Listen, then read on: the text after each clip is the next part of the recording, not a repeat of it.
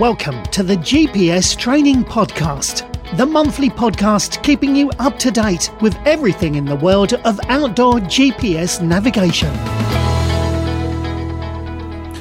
Welcome to the GPS Training Podcast. It's our 86th episode. In this month's podcast, we're going to look back at the Spine Challenger South Race, which Andy and myself competed in just over a week ago. As both Andy and I competed in this event, I thought I'm going to bring in a guest presenter to interview us rather than me speaking to Andy about it and also bringing in my experience.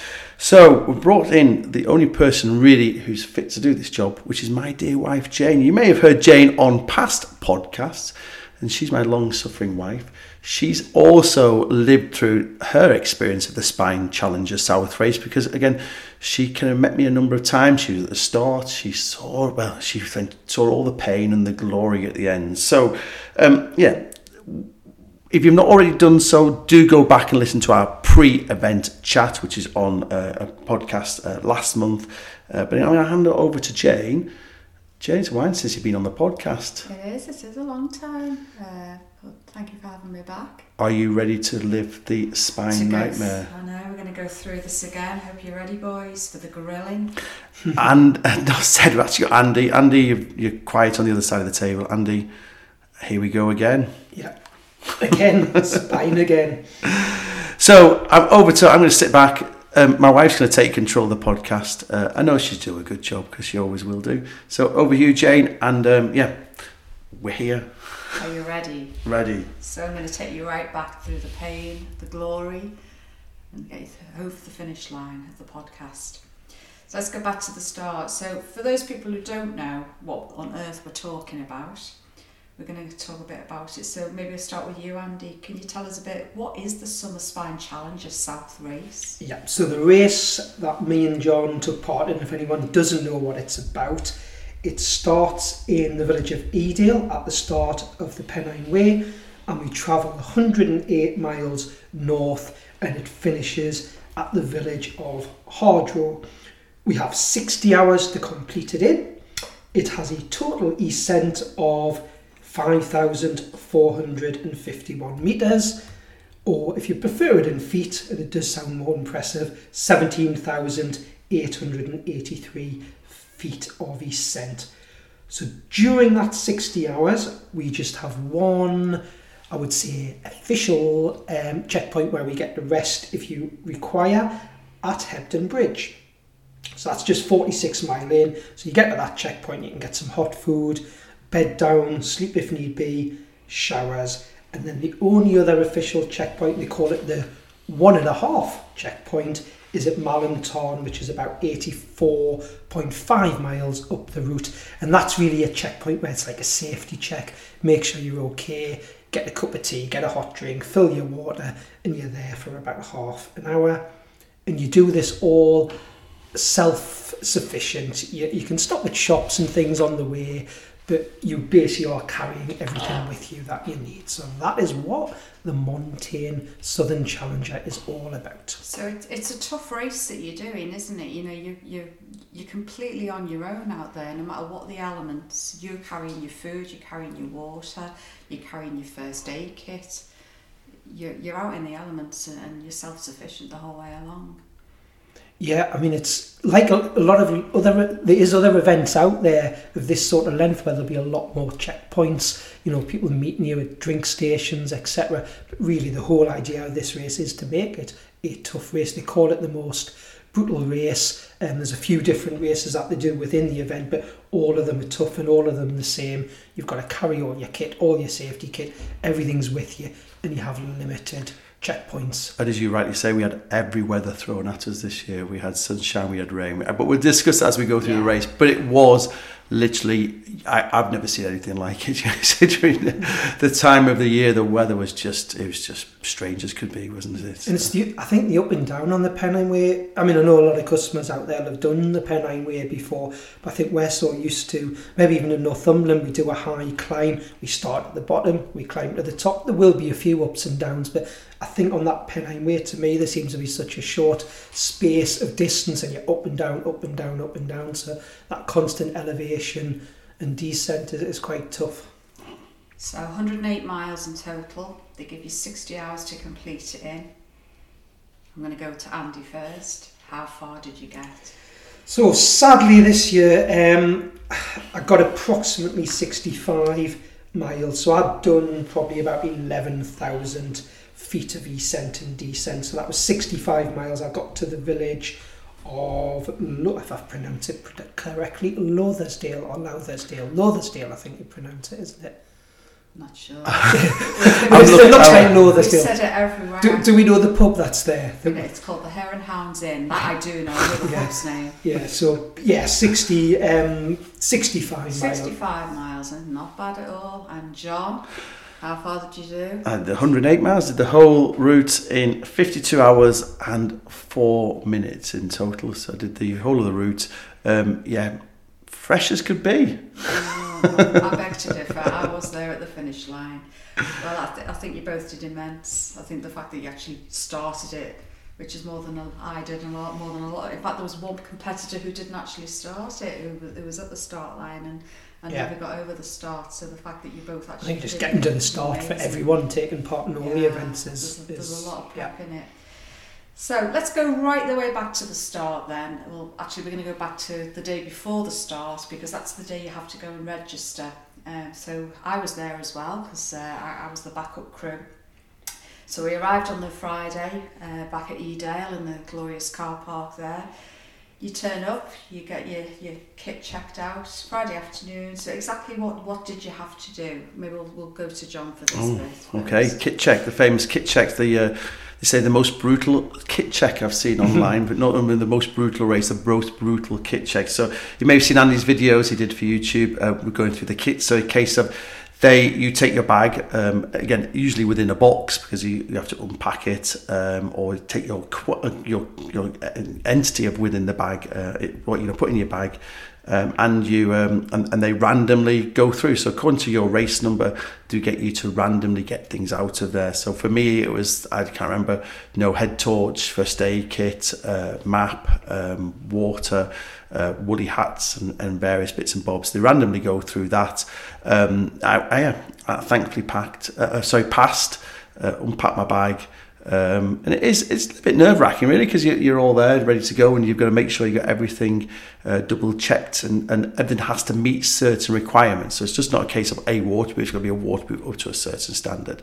And again, they take the time. Once you've got that done, you actually get your photo taken. So the famous mug shot that you see with the logos behind you, get your photos taken. And then the following morning, they actually fit your tracker. You actually get your race number on the Friday, and then on the morning, we drop off what we call our drop bag, which is the bag that we will see at checkpoint 1, which we can put kit in and clothes in. And then also on the Saturday morning, they put the tracker onto our rucksacks. They just put it on there with a bit of tape. It actually works with a mobile phone signal, and then they tell us to walk around the car park and make sure it's comfy, because we're going to have it on for quite some time. So we wander around, make sure it's okay. They're happy to adjust it if not, but they're pros at this. They've done quite a few of those over the years. So yeah, that was it. I think it was hot, Andy, wasn't it? It was hot. Yeah, when we were checking in. But I mean, there's a lot of staff there, and it goes really smoothly and quickly. You think you're going to be there for ages, but they're thorough, but they're quick at the same time. And I think I'm the same as you. I had a similar sort of amount of stuff checked, depending on your number. So I know last year, when I did it the year before, they checked everything just because of what my number is, but they'll just pick things at random, and it's really smooth, to be honest, though, isn't it? It was good. It was good. So you got through. Good. So good evening. You had a peaceful evening, leisurely evening, rested up. Well, I was staying at, me and my friend who were taking me down, we were staying at a campsite just down the road. The campsite was fairly quiet, but I think you're wanting that really nice sleep, and there was a bit of noise that you're going to hear through canvas of a tent. Not anyone being particularly rowdy, just people chatting. But luckily, my friend and neighbour who had taken me down, we have the use of a camper van with an awning. So initially we were sleeping in the awning, it was a bit noisy. Went in the van, shut the door, well insulated, it was silent. So to be honest, it wasn't I was in a camper van on a comfy bed, and it was a nice sleep. I was quite happy with the sleep I got. We were in our Premier Inn, Jane. We were in luxury. In luxury with air conditioning. Yeah.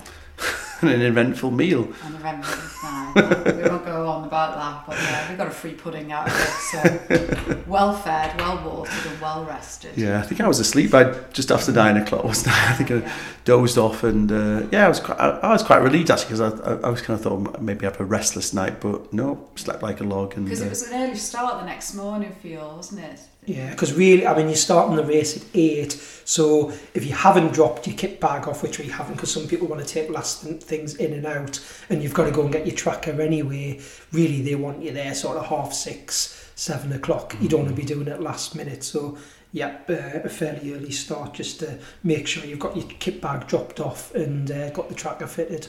It was quite frightening because it was so warm, wasn't it, that night? Because we were joking, we thought we were going to wander into the town, but we got to the hotel we were at, and it was just so hot, wasn't it?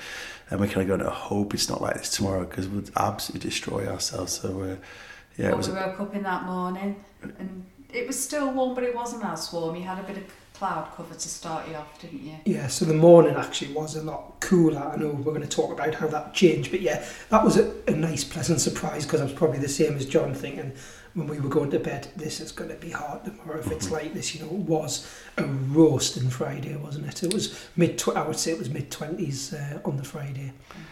So we take us to Saturday morning, race day. So it's an 8 o'clock start. I know we were there pretty early on in the morning. Kit bags checked in for the drop-off point. We get you to the Stars. We're in the car park. I think we got there probably similar time to yourselves, about 7:15, 7 o'clock, something like that.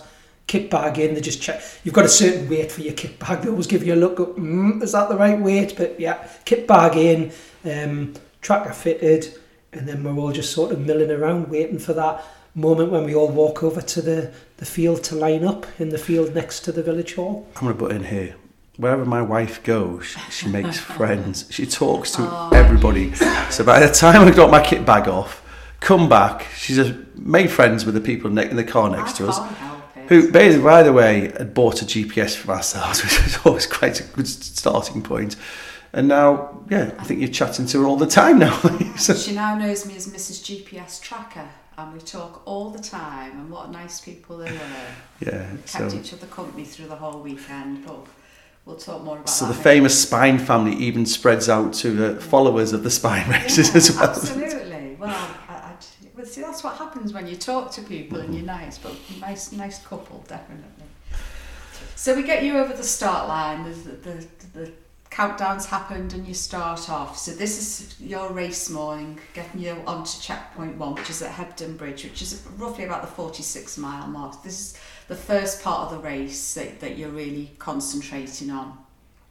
So Andy, maybe if we stick with you for the first part and your first part of your race and how that went. So how did it feel starting off from that start point? How were you feeling? I mean, to be honest, I was a lot better prepared, I think, than the year before. I felt in a better place. And actually, the start, I mean, the first bit's fairly straightforward. You're running up through the village and we haven't got an awful lot of climbing, but we have Jacob's Ladder fairly early on. And, you know, at the end of the day, we've trained for 108 miles. We've trained running up and down hills. We know there's hills to come. It's not going to be an easy ride. But I think when Jacob's Ladder appears, we all go, oh, there's the first hill. Got to get this out of the way. And I know last year, it was quite tough going up that first hill. I always find it takes me quite a bit to sort of get warmed up with anything I do, you know, whether it be short runs, long walks. But actually this year, going up Jacob's Ladder, it's a tough old climb, but I actually felt really good. I knew I wasn't going to be the fastest. I was near the back of the pack, but people in the distance weren't too far in the distance this time. I did catch up to some people early on, and at the end of the day, to me, it wasn't about speed and necessarily catching up with people, but it does give you a bit more confidence that everyone's not disappearing in the distance. So actually getting up that Jacob's Ladder felt good. I was confident. I know it's only early on. We've mentioned about the weather. Well, it was, don't get us wrong, it was quite humid still going up there. I was probably the same as John. We were in shorts and t-shirt, you know, and it was still hot. But yeah, no, I felt good getting up there. Weather, I was pleased in the morning, even though, yes, it was hot. It wasn't as bad as we thought it would be. So you get that first hill out the way, and then, you know, you just start knocking off the miles, really. And to be honest, all of that getting up to checkpoint 1, apart from the bit near checkpoint 1, which I'll come to, all felt good this year. I was feeling a lot more confident, and you know, you're keeping an eye on times. You've got in your mind, because I've done it before. I knew where I was at places last year. I knew what my speeds were, so I had all the data on me, the watch I was wearing, so I could see that information, and I was quite pleased with what I was seeing. So it gave us a lot of confidence. Getting to that checkpoint one, I think the only thing, I'd come off Studley Pike feeling really good, and then John will know we sort of climbed down a bit and back up, and then the last few miles to that checkpoint one is horrendous. It's just like a never-ending climb up through. It's like going up steps and stairs and winding through houses. It's not an easy climb. So at one point, after Studley Pike, I actually had, I was on my own for a little bit. I had caught up someone and then they'd left us, and I could see lights coming behind us because, you know, this time it was dark for me, and the lights were getting closer, then further away, then closer, and eventually there's a few lads caught us who were doing the slightly shorter, the sprint one, and they were, I think in general, were going to be a lot faster than me, and they'd actually commented how fast I was going, and that I was going at a really good pace for doing the 108 miles, and they'd struggled to keep up with me.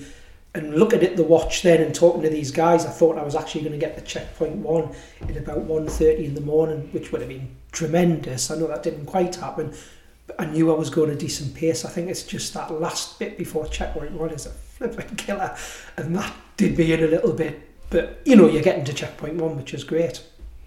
So what time did you get into checkpoint one? So checkpoint one, unfortunately, the 1:30 didn't happen. You'll see, I mean, if you look at my times and anyone was tracking us, I did have a bit of a slowdown after that Studley Pike, and it was that long last climb. So it was about 3:20, 3:25 in the morning, which I've got to look in context to what that was the year before, because I had that in my mind, what happened the year before and where I got to and I needed to be faster. I've just actually checked my times there. I couldn't remember off the top of my head, but last year I got to checkpoint one at, I did write this down, it was 5:45, 6 o'clock, something like that. So I was way ahead of last year. So yeah, 3:25, got into the checkpoint. I can't say, I was happy with that. I think I'd said to John on the podcast that we'd done before, I was thinking 3 o'clock realistically. Anything earlier than 3 would have been a bonus. So I wasn't far off that 3 o'clock to come in. Good. And what did you do when you got onto the checkpoint? What happened then? I sat down first. Put my feet, took my shoes off straight away. No, I mean, the staff are lovely there. There's people there 24/7 waiting for you to look after you. What can we do for you? Is there anything we can do? Because I knew I'd got there so much earlier, and last year I had a feeling there was showers. I knew there was beds, but I didn't have time to use them.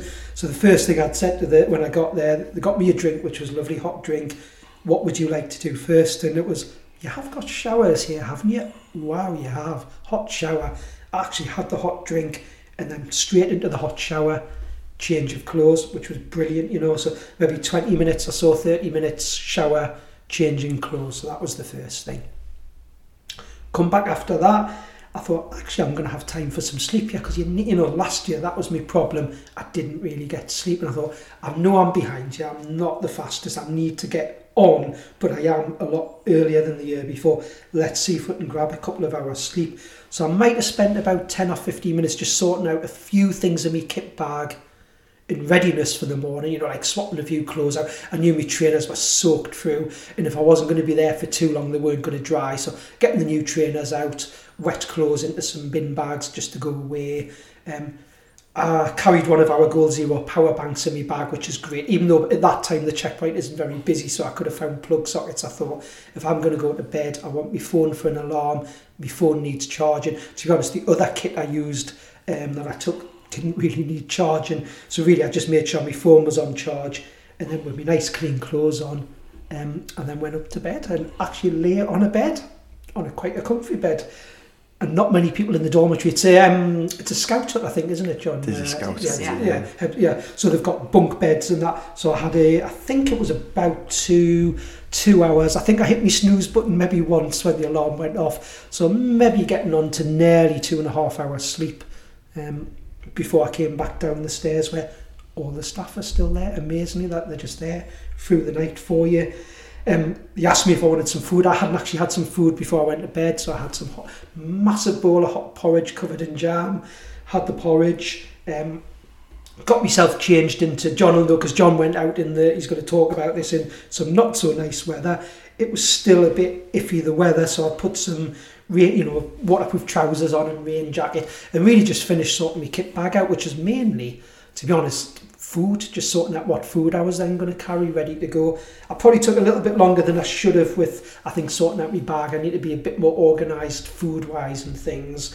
But I left, I'm trying to think what time I left now. I must have been there about 3 hours 50, something like that. So I think I left about 7:15, whereas last year, I mean, the checkpoint closes at 8, but because we were there so late, they give us a little bit leeway. I was looking last year, I don't think I left that checkpoint till about 8:20, 8:30. So I know it doesn't sound a lot being an hour and 15 ahead, but bear in mind, an hour 15 ahead, I've just had 2.5 hours sleep I didn't have the year before, and a hot shower. And that was me on my way at about 7:15. Good. Ready for the next section? Yeah. So we'll stop Andy's story at that point, and then we'll go back to John, and we'll see how the first part of your from the start to checkpoint 1 went. How did you do? Yeah, it was all right. You know, I'll be honest. I'd reckoned it beforehand, so I kind of knew what was ahead of me. It was that section, even though it was a section of 2 halves for me. I went off at quite a good pace, and actually there's quite a few runners still around me. Not that I was running, but I kind of kept up. So on the hilly sections, I was catching up a number of the runners, and then they would run off when they were on the flat. The first 15, 17 miles, I felt really quite good, quite upbeat about it. And I was mid-pack. I thought, yeah, I'm feeling really quite good about it. Coming up to 24 miles, there's one of the road crossings, which is where I did my first recce to. Literally the 3 or 4 miles before that, I was like 21 miles in at this point. I was actually quite beat up about the whole thing. I felt quite fed up. I didn't feel good. I felt quite, I don't know. I think because I saw these runners just disappearing into the distance, and I was a bit demoralised. But as I climbed up to that road crossing 24 miles, there was a lovely van there waiting for me. Not waiting for me, but there was a van with teas and coffees and various bits and bobs. And I saw that was a turning point for me on that walk. I kind of got myself a cup of tea. I think I've learned I'm totally addicted to caffeine. I can't last for any period of caffeine. Had a cup of coffee, had a can of Fanta, sat down, changed my socks, redressed my feet because I put tape on my feet before I walked just to kind of cover me any blisters. And I literally sat down for about 15 minutes, and I knew the next section was a lot easier. I knew what it was ahead of me. And the second half, I felt absolutely great. It was amazing. It was a 15-minute regrouping, just reassessing, having teas, coffee, I had a cup of coffee, some pop. I went off and I felt really good. And that evening walk into checkpoint 1, I was on a dream. I was like, it was a great place. There was Andy's already taught, there was another race, a spine sprint race. The leaders came past us. It was a lovely summer's evening. Andy's talked a little bit about those climbs into Hebden Bridge. In my mind, they were actually worse in their mind than what they actually were. So I was mentally thinking, they're horrible. I'm not looking forward to it. And I know Jane had dropped me off for one of my recce's, and then she kind of had seen the hills, and she went, this is just evil, this. So actually in my mind that was, actually when I got to them, they weren't as bad as I remembered. And also I came across quite a few of the runners at that point who were struggling with blisters. People had gone off too fast. So I actually overtook a number of people coming like they're literally 3 or 4 miles before checkpoint 1, which it sounds awful, kind of builds your spirits up. I felt quite good. I did actually a live YouTube or live onto Facebook at that point as well. And I actually arrived into checkpoint 1 at 11:30 at night, which was exceeded all my expectations. I was hoping to get in at 12:30, 1 to arrive at 11:30. I was over the moon. So I kind of felt quite good. Very similar to Andy. I got in. I'm quite good at reading my body. I'm quite good at understanding what my body wants. In my kit bag was more pop. So again, kind of pop. Shower was fantastic. Clean clothes on. I've learned in the past when I've done these events to eat before I sleep, so I went into the canteen, and the friend that we met at the start, the lady's husband who Jane was chatting to, he was in checkpoint 1, arrived there, so he recommended the soup because it was very salty. He said, get some of that, replenish it. He's quite fast, I think, though, isn't he, Jane? Yeah. So he's a lot faster than you know. So he was there. It was great. Great to have a cuddle with him at early hours of the morning in the nicest possible way, and he's like, go and get yourself this soup, and if you eat it and ask for more. So I went into the canteen. It's actually quite interesting, this. Actually, I went into the canteen and there was a bit of negativity in there because there was a few people who were dropping out at that point, and I don't like surrounding myself with negativity. So I kind of quickly ate, quickly hydrated myself, got out of there because I don't want to hear people's excuses of what's happening. I need to keep a positive mental mind. I then went and got a bit of sleep. I was hoping to get an hour and a half. I literally got, less than an hour of sleep. Got up, another can of pop, another cup of coffee, reoccurring theme, and then I was on my way. It was quite great. This I know it's the next stage, but I left at just after 3 o'clock, and actually just as I was heading out to Checkpoint 1, I met Andy coming down for Checkpoint 1. I kind of knew, as I left, I said to the people on Checkpoint, where's Andy? Andy, yeah. He said, oh yeah, he's not far away. I said, say hello to him if I don't catch him. As I was walking up, and I've got a nice story about that anyway. I quickly said hello to Andy as he was on his way in. I forgot it. I heard you. Yeah. I could actually hear you talking to the people. I was talking to that people, and there's a few people, because there was a few people ahead of you. As I was heading up, I kind of could recognise Andy because it was dark. I could hear. I said, Andy, yeah, oh, great. And I wish you massive encouragement because you were so far ahead from where you had been the year before, because I lived that journey with you. I was kind of over the moon. I was over the moon that you were good 3 or 4 hours ahead of where you were. I was over the moon. I thought, and it's like good first Checkpoint 1. So yeah, I felt good. It kind of changed a little bit as I left Checkpoint 1, but anyway, we'll go into that. But the first half was 2 halves. I felt really good. I felt quite positive about it. I spoke to my mentor a little bit, great friend of mine who I walk a lot with. He was texting you as well, Jen, as well as me. So at this point, this very good friend of ours is constantly texting me, messaging me, and he also said that he'd sat his children down on the Friday evening to tell them what was happening, and as he was telling them, he started to cry. And they were saying, well, why are you crying, Dad? And he was just so emotional over the whole thing. He couldn't help but cry, which I thought was a lovely thing. And I think from what you're both telling us, I think we're realising that it's not just a physical race that you're going through, it's very much about the mental side of it as well. So it's lovely to hear that those words of encouragement are coming not just between you, but also the people on those checkpoints as well. It's a really important job that they do. And that's if people don't know, a guy called Paul Eden, he's done a lot of my longer walks with me. If you've listened to the other podcast, he walks a lot with me. Great friend, nice to actually work with Paul. He actually works for Newcastle United now. He's actually a trainer, and he's very, very good. And all the time leading up to the race, if you want to chat, John, give me a call. Give me a chat, give me a call. So actually coming down into Checkpoint 1, it was like 11 o'clock at night. I gave Paul a quick ring. I didn't have much power left on my mobile phone. Gave him a quick ring. He kind of gave me a bit of a motivated speech of what I should be doing and how proud he was of where we were or where I was. So it was really good because he's a good friend. We actually went to see him last weekend. He did his own little challenge, big challenge actually last weekend. So we saw him on Saturday. So yeah, I had a bit chat with him, and I was quite pleased.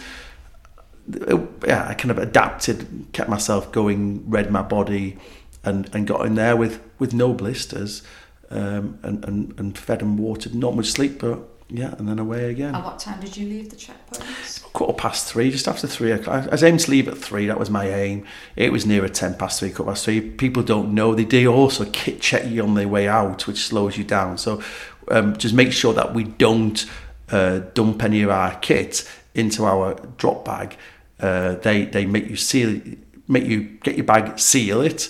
They then make you seal your drop bag, take that away from you, and then do a random kit check again before you head out. So again, I was hoping to get out at 3. There was a couple of other people who had kit checks in front of me, and they slowed you down. And there was like a few things. They asked for like things like my waterproof, but like they were hard. No, I've got very small packs and not a lot of space to get things in and out, so it slowed me down. But anyway, that was the way I was away, past my second kit check, and off I went again. Good. So you both through the first checkpoint, both feeling good at this point, and you're on your way again. So we go from checkpoint 1 onto checkpoint 1.5, which takes you up to about the 85 mile mark. So Andy, we'll carry on with your story. So at this point you're feeling good, you're carrying on. just going to continue on something John mentioned there, and you both mentioned encouragement, and people sort of, whether it be from the staff, other competitors, same as John, I was getting messages coming through from the family. My daughter was sending me messages because I sent them a few photographs of where I was on that first day. And I think one thing John mentioned there about seeing other people and realising, I mean, I know obviously I'm not going to be the fastest, I'm not going to be near the back, but the fact I did occasionally catch up with people, I missed one thing out on from the early bit. After that road junction John had got to, there's another junction where we have Nicky's famous burger bar. And when I got to that burger bar, I remember last year there was virtually no one around. It was much later. This year it was nice. There was people not just who had caught me from the event that had started a little bit later. There was people on the Southern Challenger there. I got chatting to people. So I think it does give you a bit of confidence, you know. I've got to just mention also, you know, the guy I passed on that section, which was a guy, there's as we've not discussed, but there is another event called the Science Sprint, which is a race at Checkpoint 1. And I was coming I would be about 35 odd miles in, and I passed this guy. This was at 7 o'clock in the evening with his rucksack on. But we all put our numbers on our rucksack, but he didn't have his number on. So I saw him in the distance, in the nice place where I can hunt these people down, think I'm catching up. I caught this guy up. And I said, where's your race number? Because I thought, why would he be out in the Pennine Way at 7 o'clock at night? He said, I'm not officially doing the race. I said, all right, okay. So I applied to the Spine sprint race, but I got turned down for it. So I'm just doing it myself anyway. So this guy had gone out, and I massive amount of encouragement for him, because I thought that's the kind of thing I would kind of do. You know, if somebody says to me, he can't do something, I'll go and do it. So it's really good to see him. He actually had hidden some water in the roadside as we're coming down. So he stopped there to get out. And as I came down, I actually passed some Spine staff, and I said, you better give that guy a big pat on the back, because I love things like that. No story. If somebody says you can't do it, just get up and go and do it anyway. And he was starting to struggle, bless him. I hope he finished. He'd started the same time we had, even though the Spine Challenge was a little bit later. He started 15 minutes earlier, and he was starting to struggle, so fingers crossed he got to the end. But imagine arriving at the end at early hours of the morning without a checkpoint. I don't know if his wife was meeting, I don't know what was happening. I thought, I love people like that. It's quite humbling, really, isn't it? It's so important. Mm-hmm. So just going back to, it's just encouragement from people. And when I was at that Nicky's Burger Van, which is about 34 mile, maybe a bit further on, there was a lovely guy I met there, Mark, he was the guy who finished with about 20 minutes to spare. I'd actually met him the year before, so during the first parts of the race I had caught up with him a couple of times, and when I'd got to that burger bar, I wasn't in there very long, and he'd only probably left 10-15 minutes before me, so it did give us that encouragement. There's people around us, I'm not way at the back, which was great. So because when I left that Checkpoint 1, I knew I had a bit to do to catch people up, but you're further ahead, you're feeling fresher, and I came out of there feeling good, to be honest. John came when I was coming down, I had my head down, because I know John said it didn't seem as bad as he thought. The last few miles into Checkpoint 1, it did to me. It was horrible. I flipping hated it. I was cursing the whole way up. I remembered it from last year, and it was no better. So and it's a bit of a climb back out the checkpoint again, isn't it? But actually, because you've had a shower, you've had a sleep, I actually felt good coming out of there. I remember coming in thinking, oh no, I've got to come back out of here. But actually it was all right. Now John had I know John had it bucketing down, because I came in that rain and I could hear it when it was keeping me awake a bit when I was trying to sleep. But when I left, it was starting to ease off. I did have my waterproofs on, I mentioned that before. Me bottoms, but I'd only got like 5 minutes in, and people have seen on the tracker, maybe I stopped for 10-15 minutes. I had to take all my waterproofs off. I was boiling. So that was 7:30 in the morning. It shows you how, I felt hot, but I was going at not a bad pace. So I think I went off on that first 10 mile okay. And then the sun came out and it was just boiling. And I don't normally mind heat. I had loads of sun cream on. I'd actually put sun cream on twice on that second day. I'm really careful. I thought, I can't afford to be dropping out of this, because I've got a little bit sunburned. How stupid would that be? I had a Sahara hat on with the neck bit, sunglasses on, loads of water. I was carrying a lot of water. I think I had at any time I had 3 litres of water, if not a teeny bit more. So constantly supping the water. But maybe 10 mile in, 15 mile in, starting to get into the afternoon, and just with the heat, I was starting to tire a bit. I came to a checkpoint where it was a couple, I'm sure there were mountain rescue staff, where it's not like an official checkpoint, it's one of these emergency stops, because I think they knew the water was so low in the streams and we weren't able to stock up from the streams. There was a couple of I think we were maybe looking for some of the stragglers like myself, and I sat down there. So this is probably, I would say, maybe 4 o'clock in the evening. So bear in mind I dropped out about 6:30, so 2 or 3 hours before I dropped out. I got a hot drink there. They said, anything we can do for you. I came out of that, I'm not going to say checkpoint, but that emergency stop feeling good again. But then as I started going again, I was getting to that, I don't know, starting to feel a bit sickly. And, you know, like maybe you've been in the heat too much, but there's only so much you can't shelter from it. I've got the right clothing on. I'm covered in sun cream. I've got a sun hat on and sunglasses. And I was just starting to feel that I need some energy. I've got loads of food, and it's a strange feeling when you know you need to eat some food. You're not being sick, you feel a bit sickly, and you're putting food in your mouth and just can't swallow it. I don't know, it's a funny, I've not had that, you know, other than when you've had a tummy bug, I've been, you know, poorly. To this, it was just maybe a bit too much sun. And I sat down and thought, I can't give up on this.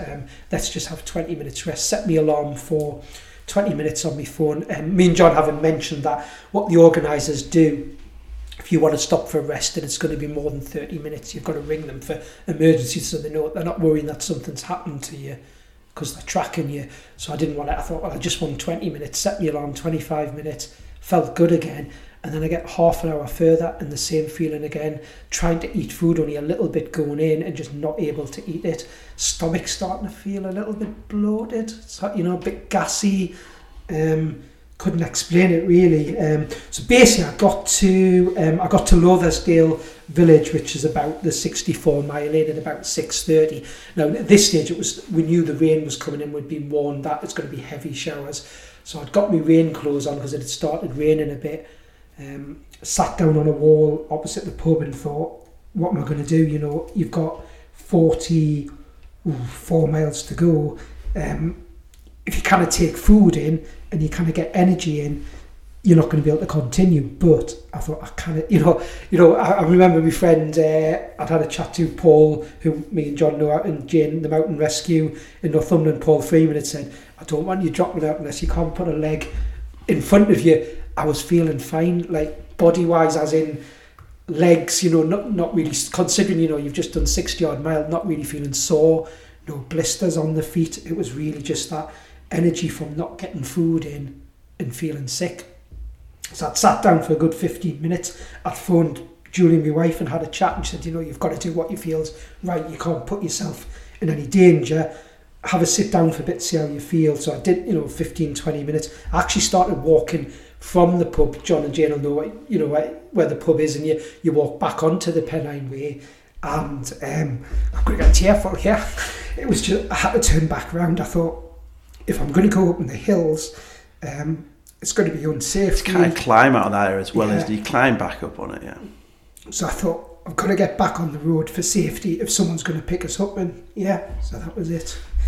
It was sad. I think it's quite a brave decision to make, because I can imagine the turmoil you're going through when you really want to continue but your body is just not going to let you do it. And I have to commend you on making that decision, because it's not an easy decision to make. I think when in your mind you really want to continue and you don't want to stop. And I think when you've had that pressure put on you where somebody's saying to you, don't you stop if you know you unless you physically can't put one foot in front of the other. It's a lot of pressure to put on. I know that they didn't mean it like that, but I know, you know, and I think it all plays in your mind though when you're feeling down at the time. Yeah, but it's letting you feel you're letting yourself down as well. You've done so much training, you've given a lot to it. You know, you're away from family training. You think such a stupid thing. I think it's when you look back and think, I mean, positives have got to be again. You know, no blisters. You know, there's times when I got hot spots on my feet and thought, I'm stopping now. I'm going to tape my feet. I don't want blisters. You know, 65 mile, no blisters. We'd had rain and sun. Legs not even feeling that bad. I mean, I'm not going to lie, you're feeling a bit tired, but not like, you know, not like in the past. If I went a few years ago and said, I'm going to walk 65 miles and legs are going to feel okay. But there's not a lot you can do with when it's something inside you, like, you know, like the fact I couldn't take food on. So we have, obviously the numbers to ring the safety team, but it's one of those, I sort of knew in my head when you ring them, you can't really ring and say, even though they did say, what do you want to do? You can't say, well, I'm not able to eat and I'm feeling sickly, and they're going to say, well, we want you to continue, see what you can do. They're going to say, we really don't think you should continue. It is your decision, but if you're saying what you're saying is happening, potentially you've had a bit of sunstroke or drunk too much water, maybe even, so unfortunately it's that, I think once I'd made that call, I think they wouldn't have been very happy if I'd said, oh, well, actually, I've just rang you for a chat, I'm going to continue, because I don't think that would have been safe, to end up then away from roads and then suddenly collapsing because something's happened, because I didn't know what was going on with the body, really, and I know I hadn't been sick, but it was that feeling of nauseous, Yeah. So you made that decision, and your race stopped there. So what happened at that point then? How did you finish the race? How did you... So, I was lucky enough to have a good friend and neighbour of ours, Mike, who lives next door to us, come down with me to take me down and then, stay down at campsites in the area ready for the finish, Not everyone has the beauty of that, so don't get us wrong, the organisers aren't relying on you must have someone to come and pick you up. They basically, when you've made that call and they know where you are, they'll say to you, have you got any means? Is there anyone nearby who can pick you up? So I knew I had the friend who, fair enough, wasn't just within a few miles, but make that call first. But they left it with me that, they were either going to ring me back if they hadn't heard from me in sort of 10, 15 minutes off for me to ring or text them just to tell them what was happening. They're not just going to leave me sitting there and assume I've got a lift back. Otherwise, they would then organise, because they have so many people dotted around in mountain rescue. But I understand, I'm not ringing with a life-threatening injury. Yes, I'm not feeling well and I can't continue. If you've got someone who can come and pick you up, they're happy as long as you tell them that. And what they actually do, they put down that I've retired, but they leave my tracker on for their own safety as well, so they could see me moving in the car, so they would have seen all our wrong turnings as we didn't quite take the right journey back. So it's then head back to the finish, which is where your kit bag is, and where, to be honest, we were staying anyway. And then you go and meet the staff at the finish who check you over, ask you some questions. Really, they just want to make sure you're okay. And staff were lovely, and they did say, we were only camping in the campsite next door. Said any time of the night you're not feeling well, we have medics here. Come down and see us and come and chat to us. Don't just sit up in your tent and camper van. Come and see us. So that was it. Did you go to see them, or what did you do? So when I got back, first got back, they sort of had a bit chat to me, asked how I was feeling, just looked at me symptoms and that. And I mean, they did say potentially it's just been a bit of sunstroke, too much sun. I know the lady said I was looking very flushed and hot, and there's only so much you can do. I go back to, you're covered in factor 50, hat covering my head. I mean, it's so hot though, it's difficult to put. I did have shorts and short sleeves on, maybe. You're never going to know, maybe, exactly what it was. I could have just had a tummy bug, feeling a bit unwell. That does happen. I have a feeling I maybe had a little bit too much water. I know how much, when I look at the water I'd drunk, I think there's a lot more than other people. And I think just that sipping got a bit too carried away. And I think that gives me an idea why the stomach feeling a little bit bloated, possibly. I knew the dangers of drinking too much, and I know it can be very serious if you go past a certain point, and luckily I hadn't done anything like that, but it was probably a mixture of that and maybe a thought for in the future, just the food I take. It was similar food to what I'd had the year before. That doesn't mean it's right. Some of the food I was eating, it didn't appeal to us on the day. It was hot. Different food might appeal to you on a different day, so I found it hard with the food I was carrying. And I needed that energy from the food, and if you can't get that energy in you, you can't continue. But so when, going back, when I got to the finish and my neighbour and friend had taken us in, they ask you some questions, check you okay. They don't just send you on your way packing, they want to make sure you're okay. So, yeah. Right. So we know that you're safe, you're back at your campsite at the finish line. And I know that you stayed there to the end of the we stayed there. I'm trying to think what time I got. Because it was the next day, of course, for John. So we stayed there that night. The next morning we came down.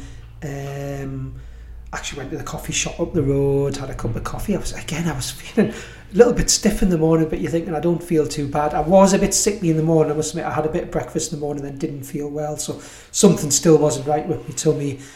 Felt a bit nauseous again after breakfast. Had a cup of coffee later on in the morning, wasn't feeling too bad. Again, I went down to see the staff and they were lovely and said, are you sure you're okay? And I mean, one of the members of staff did say, you look a lot better, you're not as flushed and as hot as you looked last night. So I had a bit of chat with the staff, which was nice. Clapped a few people coming in. It was nice just to be there at the end. It was sad to not have been there finishing myself, but nice to see other people coming in. And then of course we waited until John came in.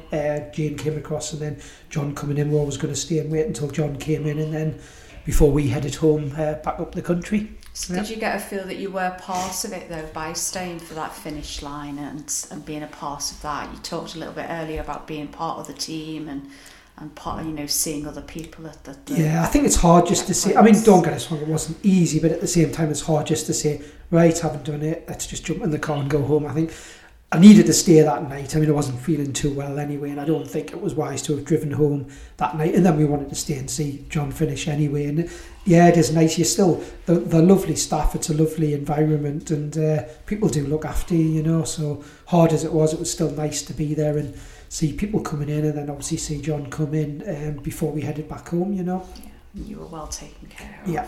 Good. So we're going to move across to you, John. So I know that when you left Checkpoint 1, you'd actually done something I never ever thought in a million years you would do. You actually walked with 3 other walkers. Now, if anybody knows my husband, he's the most antisocial walker in the whole wide world because he doesn't speak to anyone. Even when he goes out walking with me, he refuses to talk to me, which is why I talk to strangers.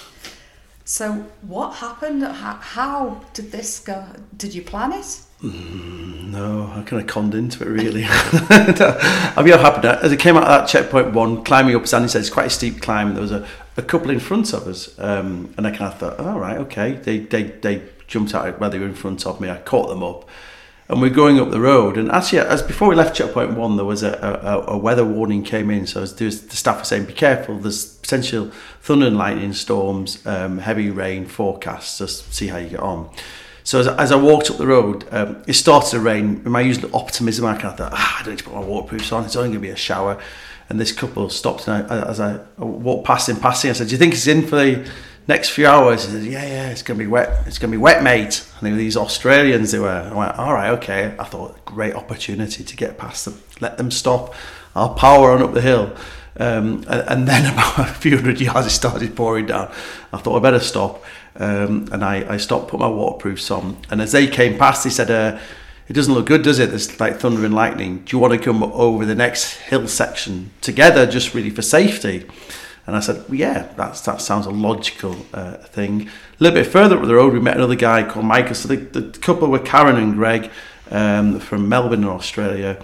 And then a little bit further on, we met a guy called Michael, who was he kind of stopped. He was a bit unsure of what was going to happen with the weather, and he said, "Can I join you as well?" So the 4 of us headed up over the hill. As we were heading up with our waterproofs on, that's when we met Andy. It's a great story, this, because actually, as we got going, so I said, "Hi, Andy," as he went down, and off we went. As we headed over the hill, it was absolutely throwing down, like thunder and lightning, absolutely throwing down. And this guy said, what do you do? I said, I run a business called GPS Training. He said, I just watched one of those videos of GPS training last week. There's this guy going through his kit. I said, that was Andy. I said, that's the guy we just passed a few moments ago. So it was quite interesting actually, because he said, it's brilliant that. So we already hit it off quite quickly because he watched the video with Andy the week before, and we headed off. It was just horrendous. The weather was horrendous. My feet were saturated. And of course it was like 3:30 at this point. It's still very much dark. And we powered through, and I stuck with these guys all the way to Gargrave. And turned into some quite good friends.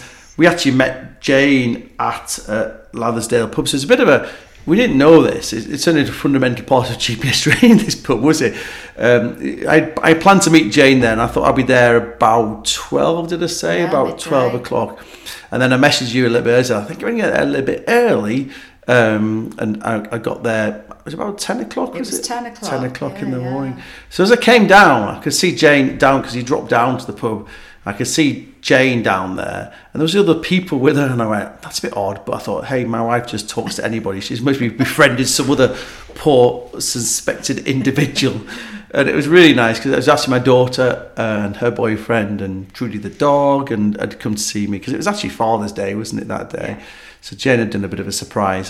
So I was met by Jane and my wife, who was next to me, and then also my daughter and her boyfriend and things. So that was really nice. And we just sat, the pub wasn't actually open, sadly, so we sat down there, sorted our feet out.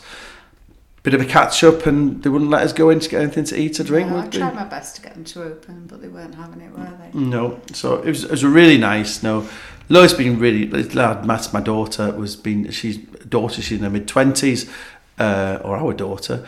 She sent some really nice messages. No, she was quite proud of what I was achieving. So it was really nice to see her. So well done, Jane, for organising a surprise for me. You're welcome. And I ended up, as you approached. And I went over and gave you a hug.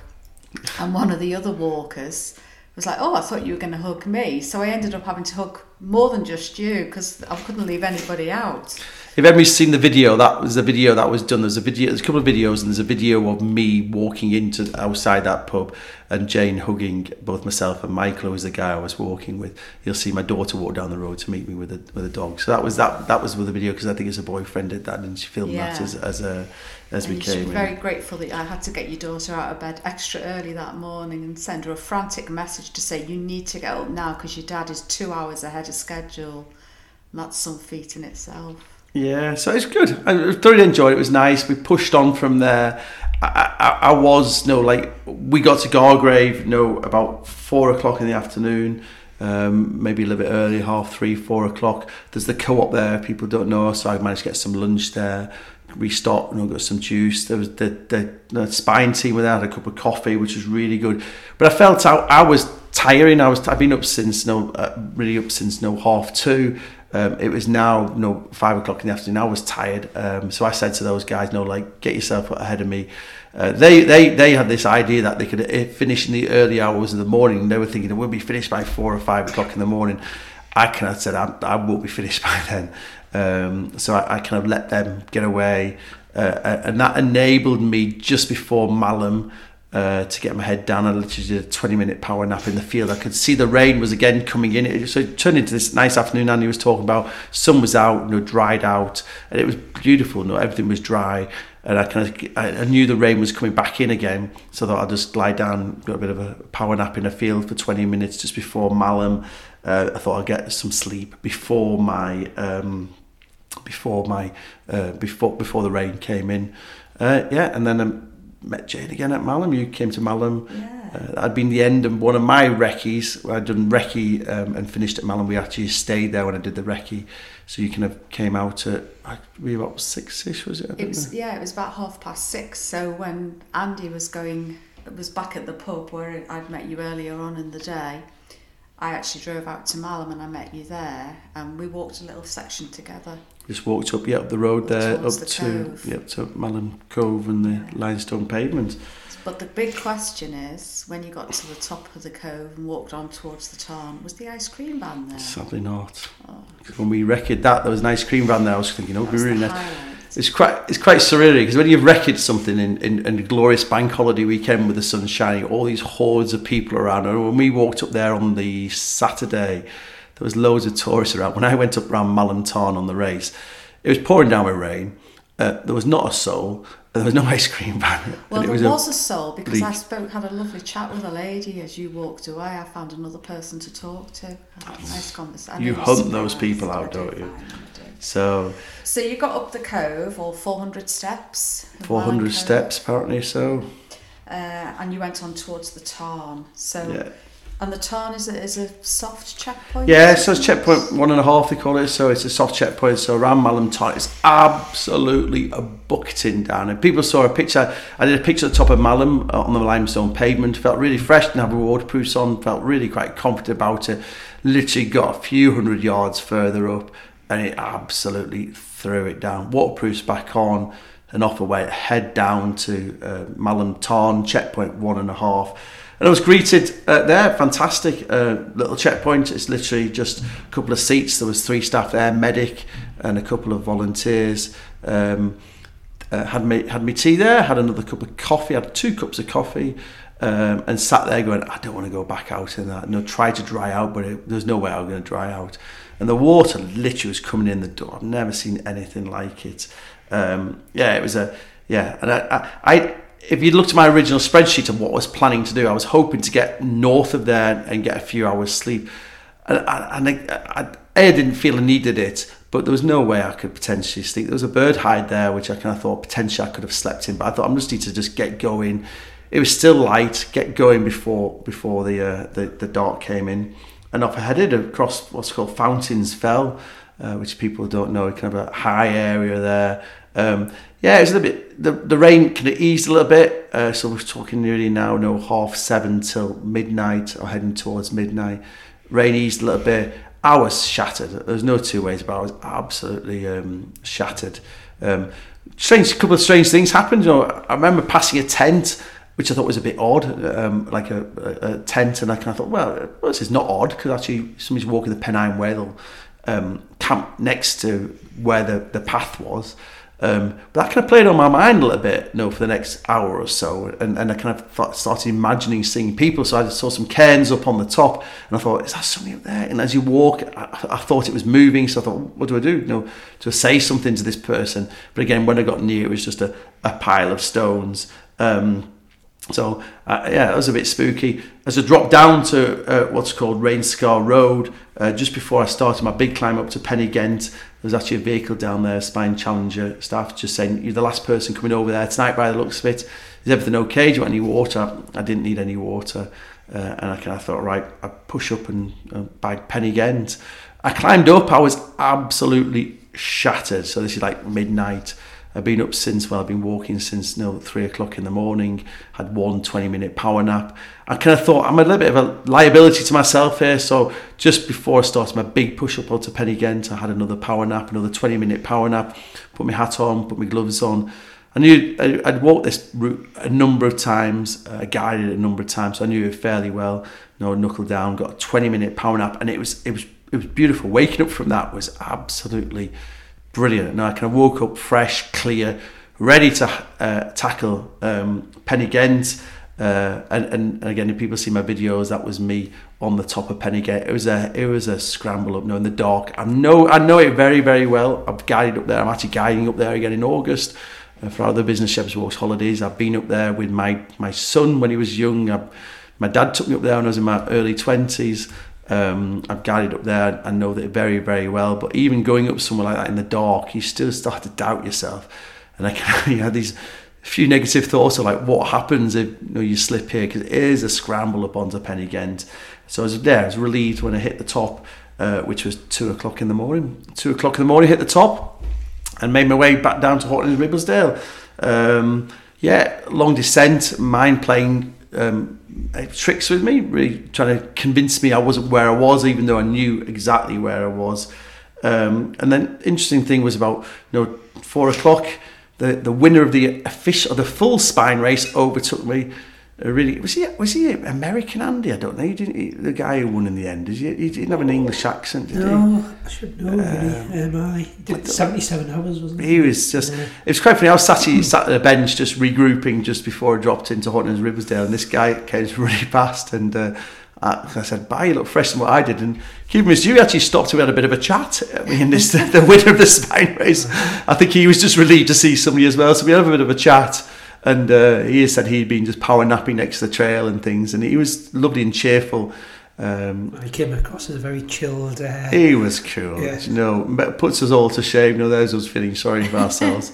And he was brilliant, and that was quite interesting, really, because again, that was about 4 o'clock. Never thought much about it. Then dropped down into the village of Horton and Ribblesdale, just after 4 o'clock in the morning. And next thing is the official Spine camera crew, or the camera guy on his little skateboard with his because I didn't realise I had this skateboard with big wheels on, or one big wheel, and he kind of came next to me and did some video footage of me, and that ended up on the official Spine video at the end of that day, which was nice. And I always think he only did me because I was 20 minutes behind the leader of the Spine race. I don't think he was camping. I was at 4:20 to catch up with me. So yeah, they managed to edit it down into a bit of sense. I was a bit confused, and I thought I made no sense there with what I said, but they managed to edit that down. Which is it. And then the long haul there, it was a long haul from Portland's Ribersdale all the way to the end. So I thought I'd get there 11ish 12ish. I got there at 4 minutes past 12. Hard, like it was hard. That last section was hard. I made mistakes. I didn't have enough food really. Because I thought I'd finish a little bit earlier. I should have stocked up with more food at Gargrave. I ate at Gargrave, had my evening meal, then I didn't really eat much after. I had a few nuts, a few snacks and things. But in hindsight, I should have bought something at Gargrave for me to eat, really for breakfast that day. But I just kind of found an energy gel, gave me a bit of a glucose boost, and just kind of didn't drink a lot. Just kind of kept powering on. A few people overtook me the last 5 or 6 miles, but hey, that's the way it is. And I actually ran into the finish. You did. So I'm kind of I don't know if I should tell you why I ran into the finish. Should I tell you why I ran into this finish? I'll be honest. I should be honest, yeah. I tell you what, is as I was you kind of go through Hawes and follow the official trail, then I kind of jumped onto, you cross the river and then you follow the trail. It was the right trail. I'd follow the GPX file. And as I was just not far off the finish, I was maybe about half a mile, I saw two fellow Spine Challenger races cutting through a gate to my left-hand side. I thought, they've cheated. They've cut off the corner. And I was absolutely mortified. I thought, I've not seen anybody behind me for ages. And then suddenly these two jump on. I thought, no way are they going to beat me when they've cut off the corner. So that's why I thought I need to just look athletic at this point. So I ran the last half mile in. It was great. My dear wife Jane was there to greet me over the line, and people seen the picture of my exhaustion as I crossed the line. Andy was there, and Mike, which was fantastic. Yeah. And are you going to say the words I said as I crossed the line, or not? I don't think you should. I don't think they're repeatable. Yeah, I was quite relieved. My exact words were, "I effing did it." Yeah. And then my next words were, "If I ever say I'm going to do anything like this again, make sure I don't. Make sure I don't. It was a stupid idea, that was. Yeah. That was my exact words. Which were just, I think it was just fatigue. Do you think? In the moment. In the moment. Now you've had a week to think about it. You've changed your mind. Yeah. It was a really lovely finish. Yeah. You were absolutely exhausted. Just all the emotion came out of you coming across that finish line. I was so proud of you. But the whole, I think you had half of the staff there in tears as well. There's everybody else around you, Yeah, I think it's Andy's already said the part. It's an emotional. It's emotional. You're giving everything, and I'm a firm believer in you're giving everything with what I do. If I'm going to do something, I'll give it everything. Same as running my business, I'll give everything to it. Often the detriment of people around me, as Jane will rightly say, I'm kind of, if I'm going to do it, I'm going to do it and give it everything, and that's what I do. I have massive respect for people who put their lives on the line and give often their life for duties and stuff. So I kind of, it's nice to do that. It's nice to give everything you've got into something, and therefore when you in my case, when I cross the line, there's a lot of emotion there because you're physically exhausted. You've given it everything, and I've not slept for I had 40 minutes sleep in 30 hours. No, it's just over 30 hours since I left the checkpoint. I had 40 minutes sleep. I was fatigued. I was hungry. I was craving my fizzy drinks and things, caffeine. So it was an emotional. And I picture that, when I'm doing anything, I always picture, with my other hobby, I always mentally picture what I need to achieve, I kind of, I do this, my other hobby, as people most be knows, track days and motorbikes, I envisage, I can see tracks in my mind, I can see what's ahead of me, when I've wrecked something, I can see, so yeah, I kind of imagine that field. We'd been there before in one of my recce's, so I kind of knew what to expect. Yeah, it was a great end, and as Andy's already said, and Jane, the staff were absolutely brilliant. They were amazing. We got whisked away into a little tent, got fed, got watered, had some. Got your medal. Got my medal, got my T-shirt, got my certificate, got my chili con carne with cheese on the top. And that was me. And I was done. You know, I was done. I was absolutely done.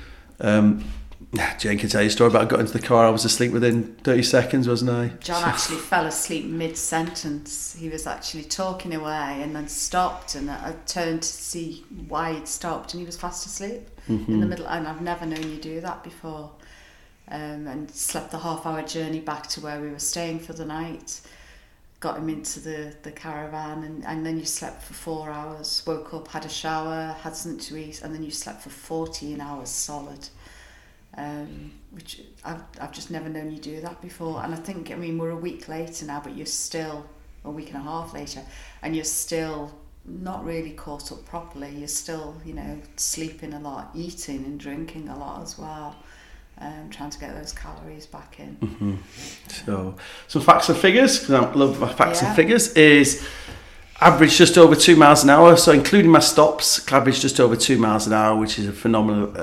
Really pleased with that. If you take my checkpoint 1 out, e.g. I had a watch on, I paused my watch when I went to checkpoint 1, brought it out. If you take that out, I did 2.32 miles an hour average, with my fastest mile being a 4.36 miles per hour. I don't know what that was. Wow. So average 118 beats per minute on my watch. So it kind of shows, like, you know, you over the whole period, that's a fair old heart rate to have as an average when you take out my checkpoint 1 stop there. So yeah, I was pleased, including if you take out my checkpoint, 46 hours and 4 minutes when you take out I think that must be taking out the checkpoint. It must be, wasn't it? Yeah, taking out your stop. That's taking out my stop with checkpoint 1. So yeah, I'm pleased. It was so hard, not two ways about it. It was certainly hard. Glad I did my preparation, glad I understood what was ahead of me. And yeah, that was me done. So what would you do differently if you had the chance to go back and do it again? Because you're not going to do it again, are you, John? But if you did, what did I do? I would eat better. Gargrave to the end. I thought I kind of think I'm nearly there, so I don't need to prepare. I'm kind of getting there. So actually, I should have carried my food. I was stupid. Why was in the cold? Why did I just buy a couple of extra pork pies? Why did I buy extra? I had the food. People don't know I carry my food in a pouch around the front, like a bum bag, but around the front.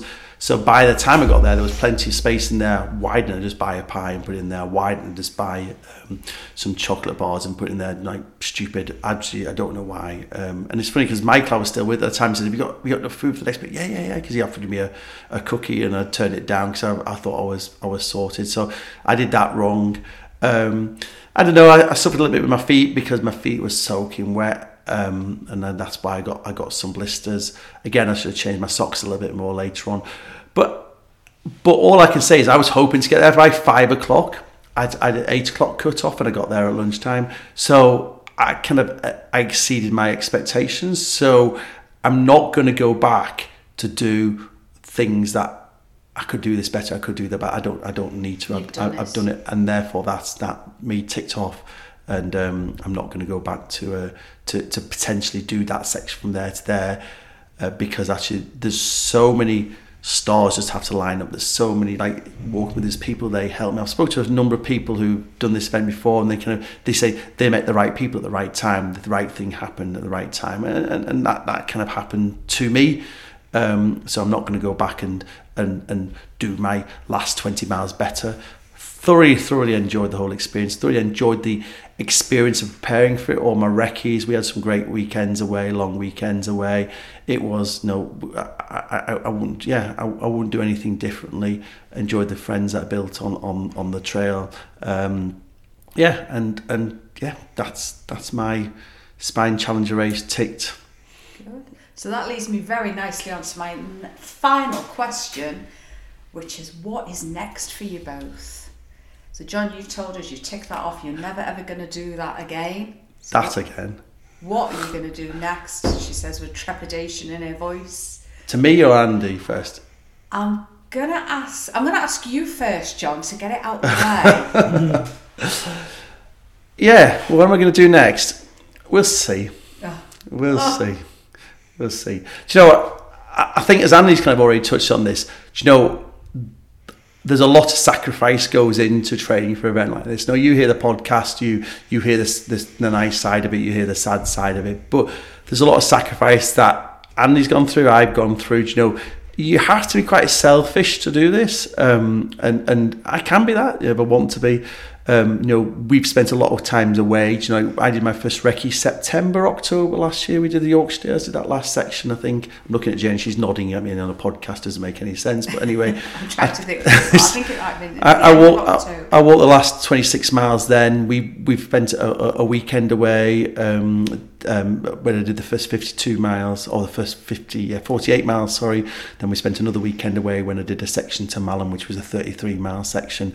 So a lot of sacrifice there in there, and the training. You know, my training walks I've done down the Northumberland coast. You know, Jane just picked me up and moved me around, and yeah, I kind of, your initial thought is, yeah, thank you to you guys, or thank you for doing it, Jane, and that's appreciated. And actually, do you want to go and put someone else do that again to do it? I said this actually to a customer yesterday as well. It's, you know, like, I'm immensely proud of the business we've set up, and I do take my eye off the business when I was preparing for this. We've been through a lot personally. We've built a new business premises. We've preparing for this race, and actually in the weeks leading up to it, I am distracted. Me and Andy are chatting in the office about the Spine race, and that is the main thing on our priority. And I hope the business has suffered a little bit for that. And I've got enormous respect. It's my duty in this world to look after the 6 member staffs we have and keep the business rolling. And if my mind is wandering on what is my next little personal endeavour, there's some responsibility there. You know, my duty is to this business and make it succeed. And therefore, there's that there. So there's both my loyalty to the wife and the support, and also to the business as well. So I've got to reconsider if I do anything. I've got to think long and hard about it. I would really like to do the Spine Challenger North, which is the next section from Hardrow up to Yettham. I would really like to do that. Whether I do it next year or whether I do it the year after, I'll just see. At this moment in time, I'm not committing myself. It'd be easier for us to recce, or us to recce, because me to recce, because actually it's nearer home. It's longer, so it's a next step up. So that's a nice challenge there. But again, we've got some nice things planned for the next few weeks and things. So we're kind of going back into our normal lives a little bit. I say that nicely because it's been me as we've been building up to this, and now we've got Let's be us.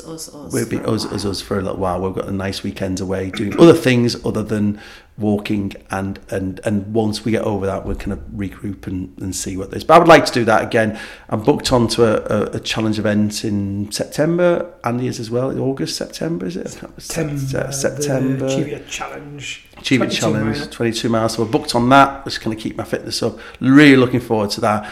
And we'll see. But as Jane says, I'm shattered. I gave it everything. I'm not out walking. I'm not out running. I'm just not that I run anyway. But I'm just recouping and enjoying and just recovering, and getting my head back into the business and making sure that is going forward in a firm footing for us. So fingers crossed, I'll do something. I've not made any plans. Not imminently. I will consult with my dear wife first, as we all should do. That's the right answer. Andy, what have you got planned?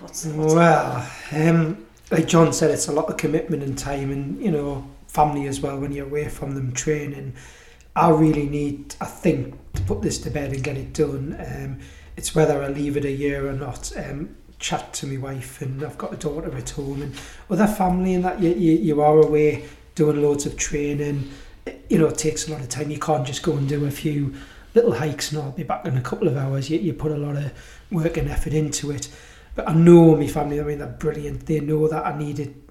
I need to do it for me. It's like a mental health thing. It's it's in my head. I mean, the Montaigne's such an amazing event. It sort of gets you under the skin, and whatever I need to do it again, I need a third attempt. It could well be next year. That's something I'll talk about at home.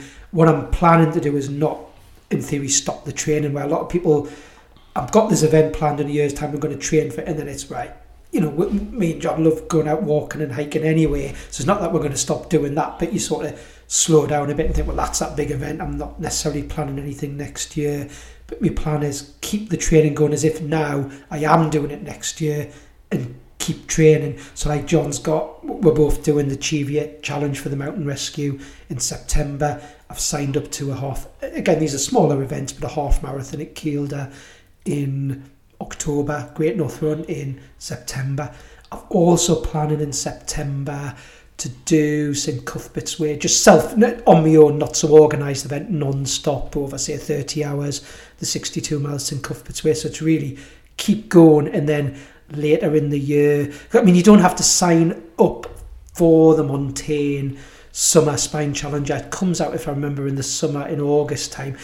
Didn't sell out this year, so really it's not like in August I have to say, right, am I doing it? Sign up. I can leave it a few months, chat to the family, because it is unfair on them. You know, I know they want us to do it again, but it's just really, do I give it a year? I don't think my mind will let me give it a year. I think I will have to go again next year, but then again, it's unfair just to be selfish and make that decision myself. So we'll chat and at home and see what we come up with. So could be next year, third time lucky. But I will be doing it again regardless. It's under your skin, and they're just amazing people, and it's an amazing event. And so one way or the other, I'll be back doing it.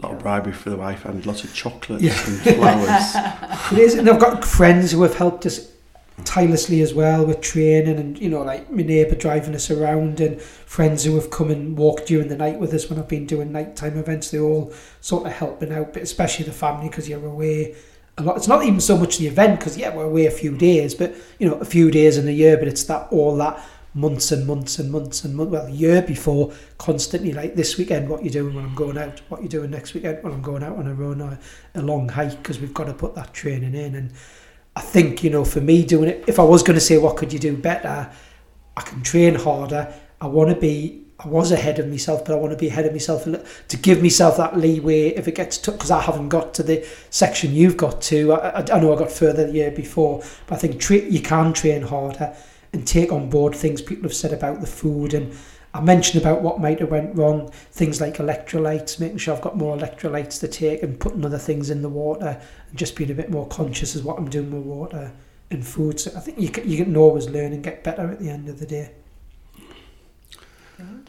So that's the plan. So it will be a take 3 for me. I can tell you that 100%. It's just whether it's next year or a year after.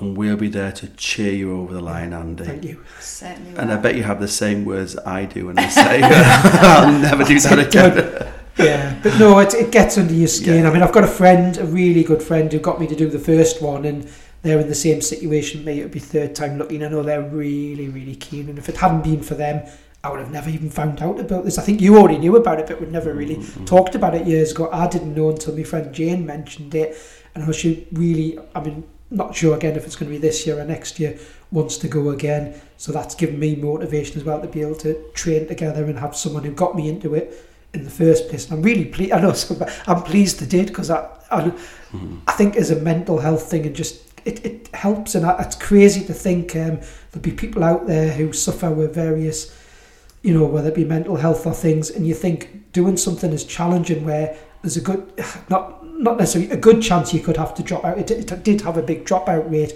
You think, is that not going to make your health worse in regards to mental health? But surprisingly, it doesn't. I don't know what it is. It's like giving yourself something to really focus on. And then I know not everyone will find it as easy just to say, geez, that's happened again. I'm going to have to pick the pieces up and go again. But I don't know. It keeps me focused, and I actually find it quite, in a crazy way, quite good, you know. Quite motivating. It's funny. So there's nothing. Everyone's different. You know, I always say in my life, there's nothing better than not achieving it, knowing that you can go out and do it. You know, I always say the biggest motivator in my life has been when somebody says I can't do it. I actually go out and do it, and that's the biggest motivator. So it's dropout. was that half the people? Actually, what was the number? I of people think, dropped out? I'm not 100%, but I think we had, because quite a low start in the end, because people who didn't get to the start, so it shows you actually just getting the start's a challenge.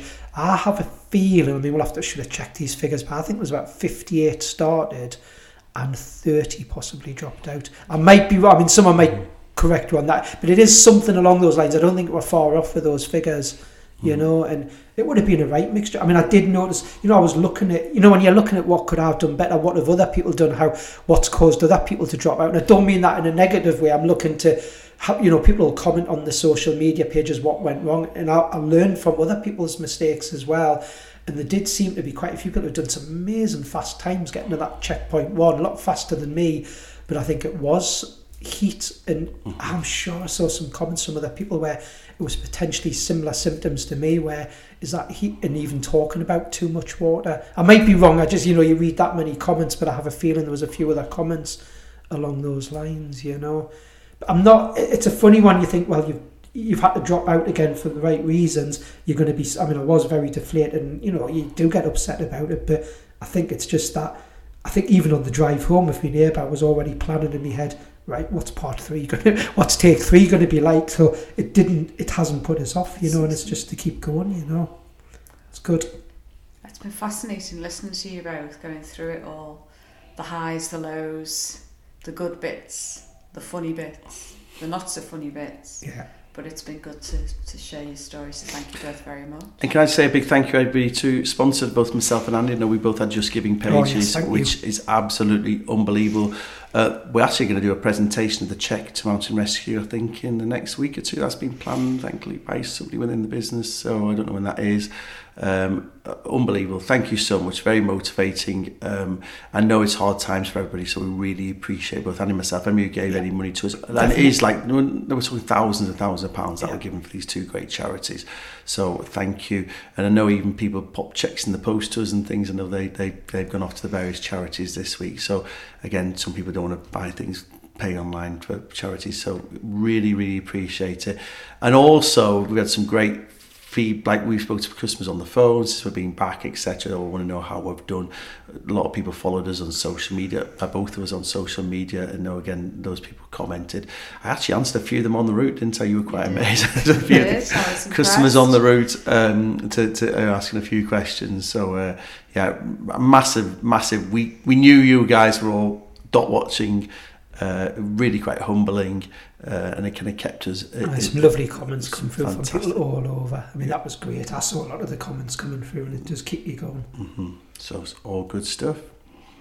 So then, James, how are you going to finish off the podcast, or are you going to finish off, or would you like me to finish off the podcast? I'll let you finish off, because it is your podcast. I shall hand it back over to you, let you take ownership. Okay, and finally, many thanks for joining us on this month's GPS Training Podcast, and thank you to my dear wife Jane for hosting this. I know she's amazingly busy herself within the business. If people don't know, Jane manages the holiday part of the business, which is a different part than what Andy and I work in. It's opposite ends of the office, and I kind of pitched the idea early in the week that she needs to do it, and she's had a busy week, and that's why we're doing it at 4:00 on a Thursday rather than earlier in the week when we should have been doing it. If there's anything you would like to cover in future podcasts, please don't hesitate to get in touch, ask us anything. And if you do are thinking about buying an outdoor GPS unit, or you are wanting to come on one of our GPS training courses, please do get in touch with ourselves at GPS Training. So Andy and Jane, thank you for joining us again on another emotional GPS training podcast. Will we be talking about this time next year, Andy? Yeah. We'll be talking about it this time next year, will we? If it's not the Montane, it'll be something else. But no, it's hard to say watch this space, but I'm going to continue training. Like I said, it's a case of I've been on the first couple of little runs, and I'm going to start building up. I think out this Sunday on a 14-15 miles through the hills, and then just gradually build up again and keep going. I'm amazed by your dedication, Andy. I'm absolutely dumbstruck. Andy comes back and he's there out training. Sadly, we're going to World Superbike this weekend. Track days the next weekend. No running, no walking. I walk the dog every night, and that's it. And I'm having a month just to to chillax. And Andy's up early in the morning going out for his run. Dedication. That's dedication, Andy. Yeah. That's Good for dedication. you. So good on you, and fingers crossed you get there. So again, if there's anything we can help you with going forward, please don't hesitate to get in touch. And again, many thanks, Jane and Andy, for joining me, or we were joining Jane, on this month's GPS Training Podcast. Thanks for listening to the GPS Training Podcast, the monthly podcast keeping you up to date with everything in the world of outdoor GPS navigation.